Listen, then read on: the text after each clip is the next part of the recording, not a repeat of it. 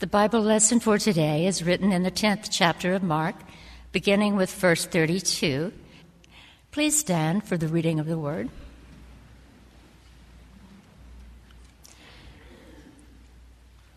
They were on their way up to Jerusalem with Jesus leading the way, and the disciples were astonished, while those who followed were afraid. Again, he took the 12 aside and told them what was going to happen to him. "We are going up to Jerusalem," he said, "and the Son of Man will be delivered over to the chief priests and the teachers of the law. They will condemn him to death and will hand him over to the Gentiles, who will mock him, spit on him, flog him, and kill him. 3 days later he will rise." Then James and John, the sons of Zebedee, came to him. "Teacher," they said, "we want you to do for us whatever we ask." "What do you want me to do for you?" he asked. They replied, "Let one of us sit at your right and the other at your left in your glory." "You don't know what you are asking," Jesus said. "Can you drink the cup I drink or be baptized with the baptism I am baptized with?" "We can," they answered. Jesus said to them, "You will drink the cup I drink and be baptized with the baptism I am baptized with. But to sit at my right or left is not for me to grant. These places belong to those for whom they have been prepared." When the 10 heard about this, they became indignant with James and John. Jesus called them together and said, "You know that those who are regarded as rulers of the Gentiles lord it over them, and their high officials exercise authority over them. Not so with you. Instead, whoever wants to become great among you must be your servant, and whoever wants to be first must be slave of all. For even the Son of Man did not come to be served, but to serve, and to give his life as a ransom for many." Then they came to Jericho. As Jesus and his disciples, together with a large crowd, were leaving the city, a blind man, Bartimaeus, which means son of Timaeus, was sitting by the roadside begging. When he heard that it was Jesus of Nazareth, he began to shout, "Jesus, Son of David, have mercy on me." Many rebuked him and told him to be quiet, but he shouted all the more, "Son of David, have mercy on me." Jesus stopped and said, "Call him." So they called to the blind man, "Cheer up, on your feet. He's calling you." Throwing his cloak aside, he jumped to his feet and came to Jesus. "What do you want me to do for you?" Jesus asked him. The blind man said, "Rabbi, I want to see." "Go," said Jesus, "your faith has healed you." Immediately he received his sight and followed Jesus along the road. The word of the Lord.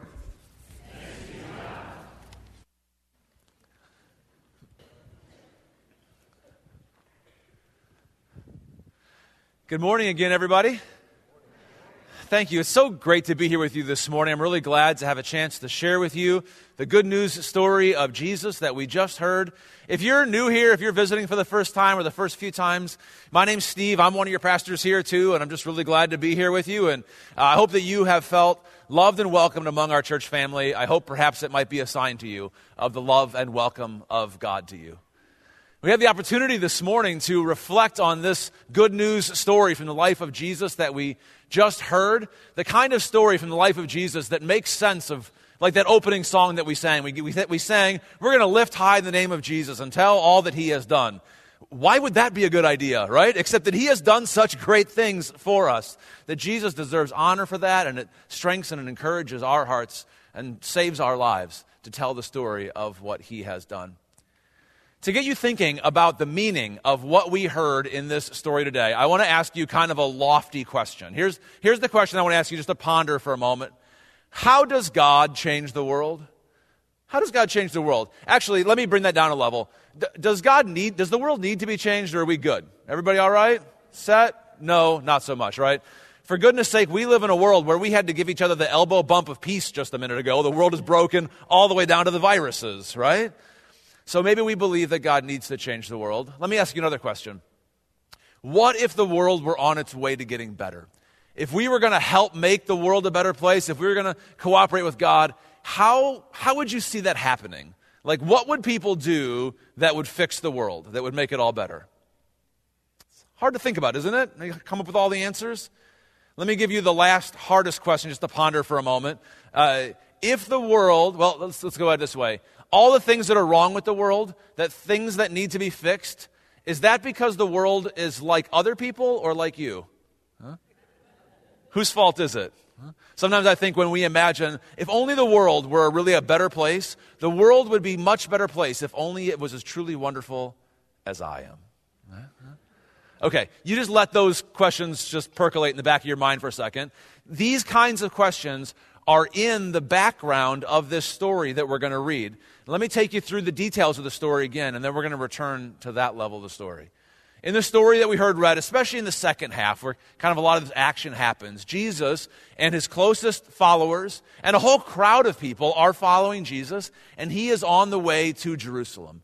This is the big capital city. This is where the action happens. This is the center of God's people. And the action that Jesus is going to, he's told his disciples, he's going there to suffer. He's going there for conflict. He's going there to die.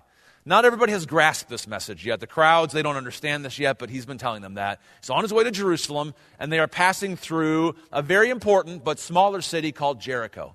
Jericho is one of the lowest places on planet Earth. It's down in the wilderness around the Dead Sea, dry, hot area down there, 1,000 or more feet below sea level. And it sits at the kind of the bottom of the road that goes up to Jerusalem, rising thousands of feet up into the hill country, up into the mountains of Judea.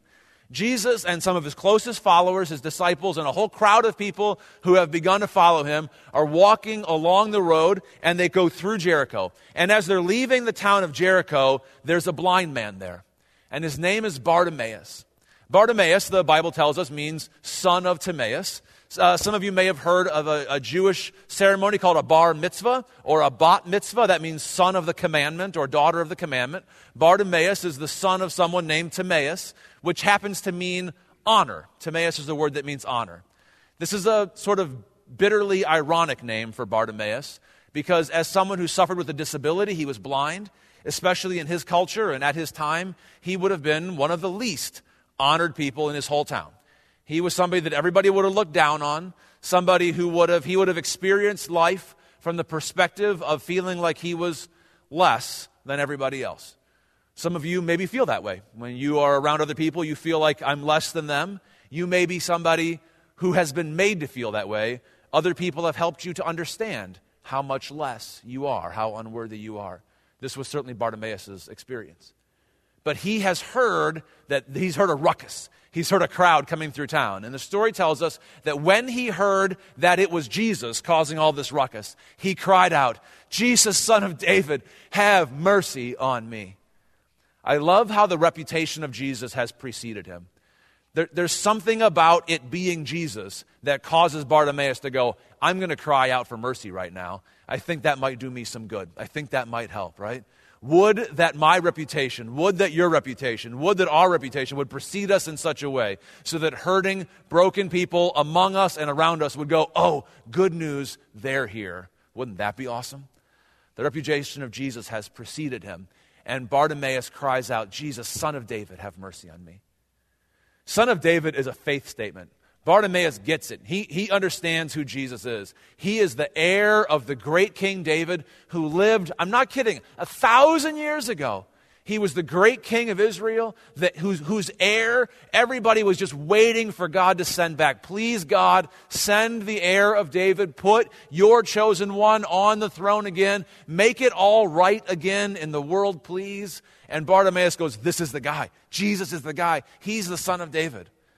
Okay, quick little, raise your hand if you are a Lord of the Rings fan. Anybody read or like the Lord of the Rings movies? 50-50 maybe in the room? Okay, for the Lord of the Rings nerds out there, everybody else just tune out for 20 seconds. This is like calling him the heir of Isildur, the one we've all been waiting for to come back and redeem Gondor. That's where Tolkien got the idea. All right, okay, everybody tune back in again. Jesus, Son of David, you're the rightful king. Everybody else who pretends to sit on the throne and be in charge is doing it for their own good. They are misusers, usurpers. You're the king. And somehow he believes that Jesus is that guy, and also that guy would even condescend to have mercy on me. Oh, praise God that that's the truth about Jesus, that he's that good and that powerful. And also that it is characteristic of Jesus throughout the gospel stories of his life that he is the one who looks at somebody who's hurting, who's been hurt, who's made terrible choices, who's been wounded and shamed by everybody else. Jesus sees who everybody else fails to look at, right? He looks at everybody, at the people who everybody else overlooks. And so Bartimaeus goes, "Son of David, have mercy on me." And the people in the town do exactly what you might expect. They go, "Bartimaeus, shut up. He doesn't have any time for you," right? "Quiet down. Stop it." But Bartimaeus, the story tells us, all the more cries out loudly, "Son of David, have mercy on me." And Jesus hears him and sends for him, calls him. He tells the people around him, "Bring Bartimaeus over here." He calls him. And then the people come to Bartimaeus and they say to Bartimaeus, the same ones who have just been saying to him, "Hush up," say to him now, "Stand up," right? "Take courage, be of good cheer, take heart. Jesus is calling you," right? So Bartimaeus leaps up, the story says. He leaves his cloak behind. Probably what he was begging for was on his cloak in the street. And he comes over to Jesus. And Jesus asks him the obvious question, "What do you want me to do for you?" Right? And Bartimaeus goes, "I want to see again," right? Take that which is wrong and make it right. Restore me. I mean, he knows that there's something about him that could be healed, and he wants healing. And Jesus says, "Your faith has saved you." And Bartimaeus can see again. And what does Bartimaeus do? He starts to follow Jesus. He joins the big crowd of people who are walking up the road to Zion, who are going to walk up the mountain road up to Jerusalem. He becomes a follower of Jesus like so many others. And at one important level, at the level of the events in the story, this is a story of Jesus' incredible power, Jesus' incredible compassion, the character of Jesus to see and care about those who are hurting, to take that which is wrong and make it right in the world. And if we would simply learn from this story about the love, character, compassion, grace, and power of Jesus for us in our brokenness, in our shame, when we feel like we're dirty and unworthy of Jesus, that he would come for us, if we would learn that about him and trust him and learn to walk in his way and see other people the way that he sees, we would have done well today. And yet there's yet a whole nother level to this story. You see, the gospel writer Mark, most scholars of the Gospel of Mark believe that Mark has written this story in such a way that he has included certain details and chosen certain vocabulary, certain specific words, so as to call up in our minds that for those of us who have ears to hear, and frankly for most of us, myself included, this may not actually be us right away, it takes a little careful study, to call up for us a memory of another passage in the Bible. To call up in our minds the memory of what God inspired the ancient prophet Isaiah hundreds of years before to say. And so many of Jesus' contemporaries, Jesus himself, his followers, these were the scriptural stories they were raised on from their childhood, and to remind them of something that God had promised hundreds of years before and that they were waiting on.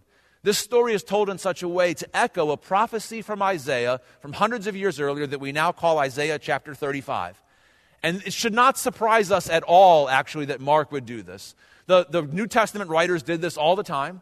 Mark actually, it seems like, echoed this same passage just a couple of chapters earlier in Mark chapter 7 in telling the story of Jesus healing a man who was deaf and who could not speak. And furthermore, at the very beginning of Mark's biography of Jesus, back in Mark chapter 1, verses 1 and 2, he said, "I'm writing down here, this is the good news of Jesus, the Messiah, the Son of God, who fulfilled the word of the prophet Isaiah," right? And if somebody started their story that way, wouldn't you expect them to write their story to tell you like what that meant? That's exactly what Mark does. He narrates the story of Jesus to help us see how Jesus fulfills the promise of God given centuries before.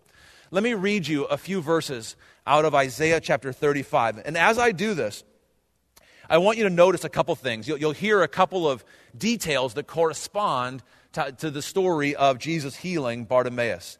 That it takes place, first of all, in the Judean Israelite wilderness, down there in the near the Dead Sea, in the parched wilderness. In this prophecy from Isaiah 35, the eyes of the blind are opened, the ears of the deaf are unstopped, and mute tongues are loosened to speak. There is in this prophecy an exhortation to courage, to take heart, to fear not, as the people of the town said to Bartimaeus. In Isaiah 35, those who are healed leap for joy as Bartimaeus leapt up and came to Jesus. There is the promise of salvation to those who trust in God, to the faithful, as Jesus said to Bartimaeus. And also how God's ransomed or redeemed people. You heard Jesus say in today's reading that he came to give his life as a ransom for many. In this passage, the ransomed or the redeemed people of God follow the holy way, the road up to Zion, to Jerusalem, as Jesus walked. So let me just read you these verses from Isaiah 35 for a moment. The desert and the parched land will be glad. The wilderness will rejoice and blossom. Like the crocus, it will burst into bloom. It will rejoice greatly and shout for joy. The glory of Lebanon will be given to it. The splendor of Carmel and Sharon, they will see the glory of the Lord, the splendor of our God. It's part of God's vision that the whole world is restored. Even his natural world responds to his salvation. Strengthen the feeble hands, steady the knees that give way. Say to those with fearful hearts, be strong, do not fear. Your God will come. He will come with vengeance, with divine retribution. He will save you. And then the eyes of the blind be opened, and the ears of the deaf will be unstopped. Then will the lame leap like deer, and the mute tongue shout for joy. Water will gush forth in the wilderness, and streams in the desert. The burning sand will become a pool, the thirsty ground bubbling springs. In the haunts where jackals once lay, grass and reeds and papyrus will grow, and a highway will be there. It will be called the way of holiness. It will be for those who walk on that way. The unclean will not journey on it. Wicked fools will not go about on it. No lion will be there, nor any ravenous beast, right? Be safe through the desert, through the wilderness. They will not be found there, but the redeemed of the Lord will walk there, and those the Lord has rescued will return. They will enter Zion, Jerusalem, with singing. Everlasting joy will crown their heads. Gladness and joy will overtake them, and sorrow and sighing will flee away. This was the kind of language, these were the kinds of images that Israelites of the first century held in their minds, that God is going to heal the world. God is going to change the world, and sickness will be banished. Those who are hurting will be healed. The natural world will be transformed. God's people will be restored and kept safe and made holy. Sin will be conquered. And they were looking forward to God doing this very thing. Jesus and many other people knew this passage and were looking forward to God accomplishing this. One of the things that people of Jesus' day really zeroed in on in this passage was this promise that the unclean or the unworthy or the wicked would not walk on the highway to the place of God with the people of God.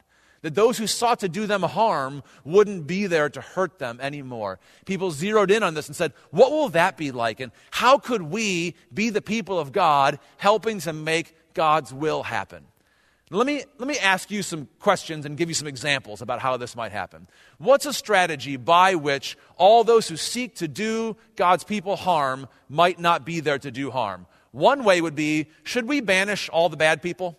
Should we just say, oh, all those wicked, evildoers, all the unclean, they're not welcome here, send them out? Well, in Jesus' day, this was a very viable strategy. Plenty of people thought this was the way to handle it, right? A couple generations before Jesus, a few generations before Jesus, were these famous leaders called the Maccabees, who rose up with power and with military strength and threw off the foreign oppressors and said, we're going to re-sanctify the land and the temple for God.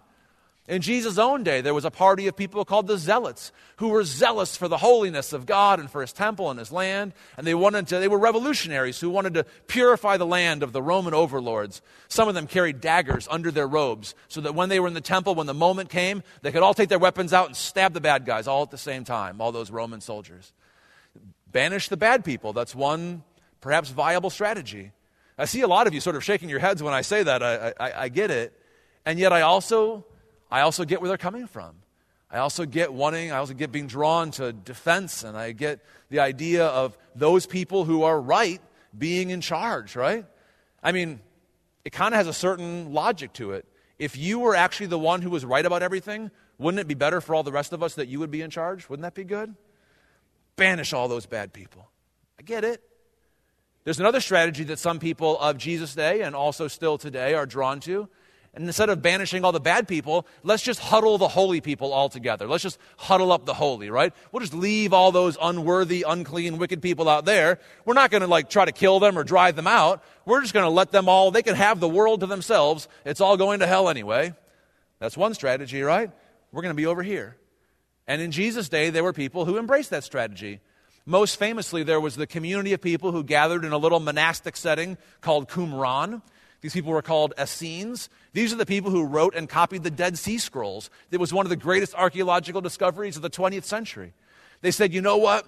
We have discovered the way to obey God. We know the right way of holiness. And nobody will believe us, so we're going to come over here by ourselves and do it the right way. And we're just going to be quiet together and do it the right way together until God comes and He takes care of all those other people and saves us. We're going to huddle up the holy. Now, there's plenty about this that we recognize right away as problematic, but I do think there's also something about it that also makes sense to us, that we could be a little bit drawn to. Maybe strong fences really do make good neighbors.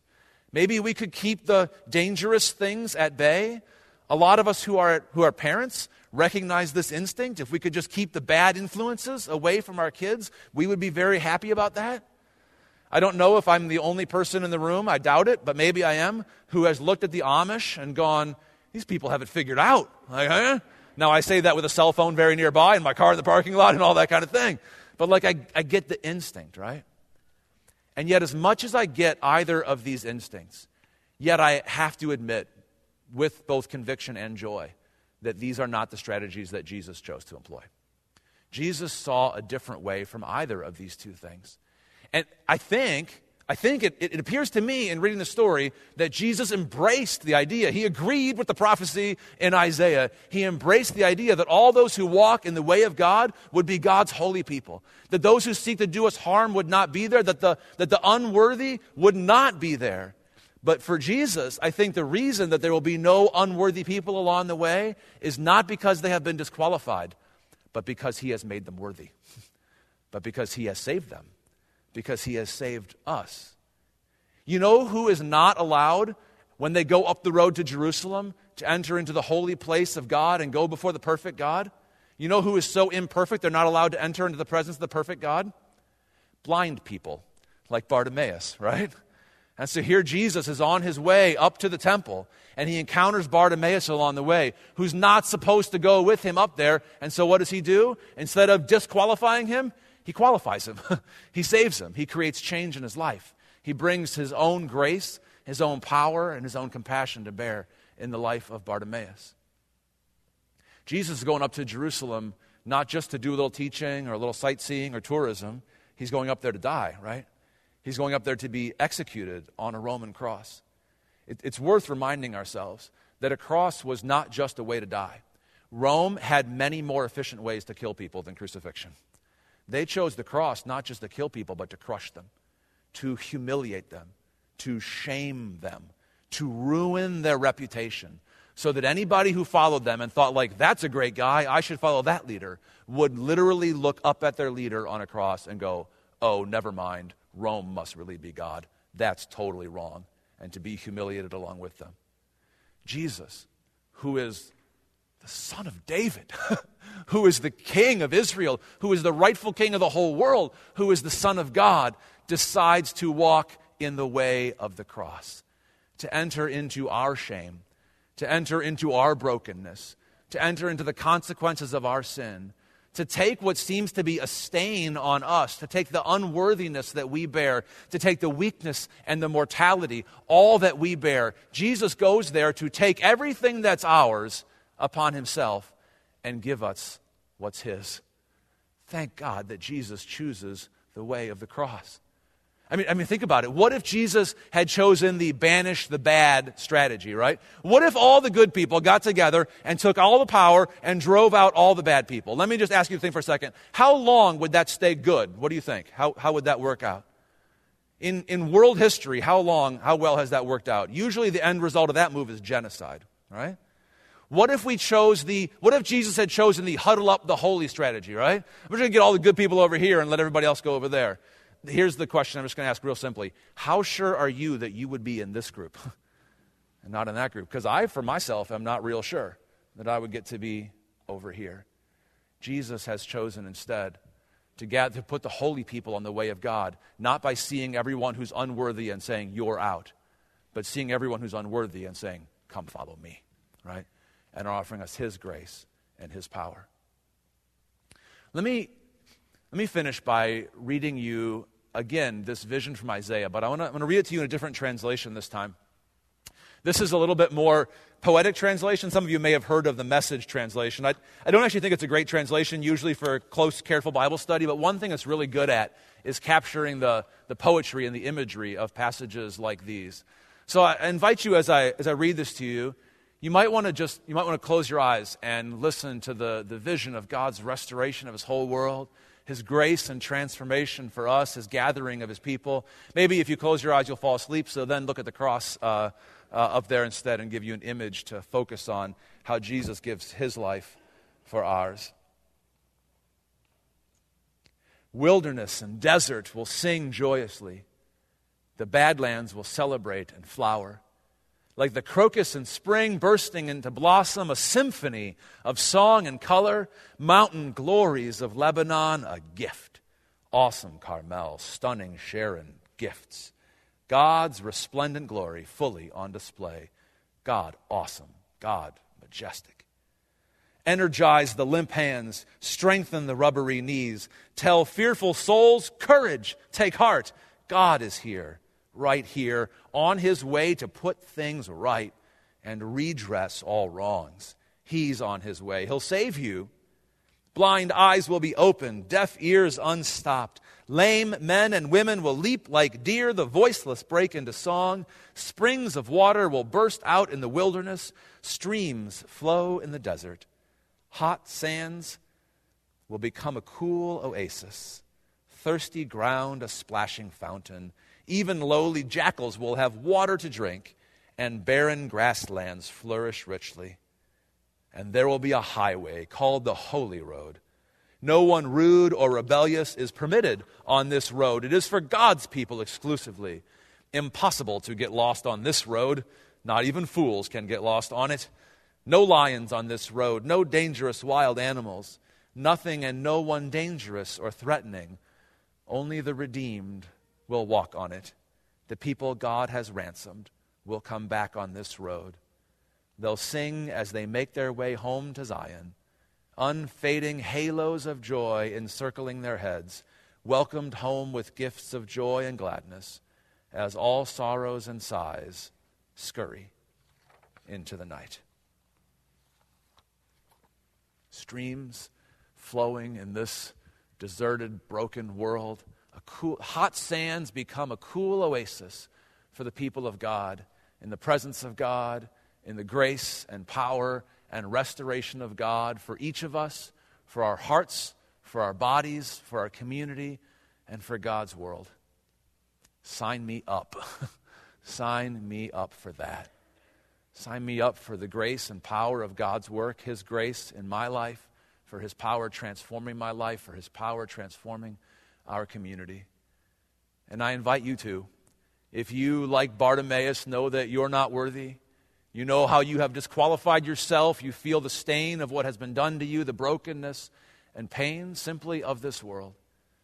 I invite you, if you are counting on lesser visions, turning to lesser power, to lesser grace, to place your heart, your life, your trust in the hands of Jesus, who fulfills God's promise, who restores God's world, who qualifies even you and me to trust him and to see how God changes the world through death and resurrection, through the death of Jesus, through the power of God's resurrection, and through the power of God's people walking in his way, one act of sacrificial love at a time for one another and for God's world.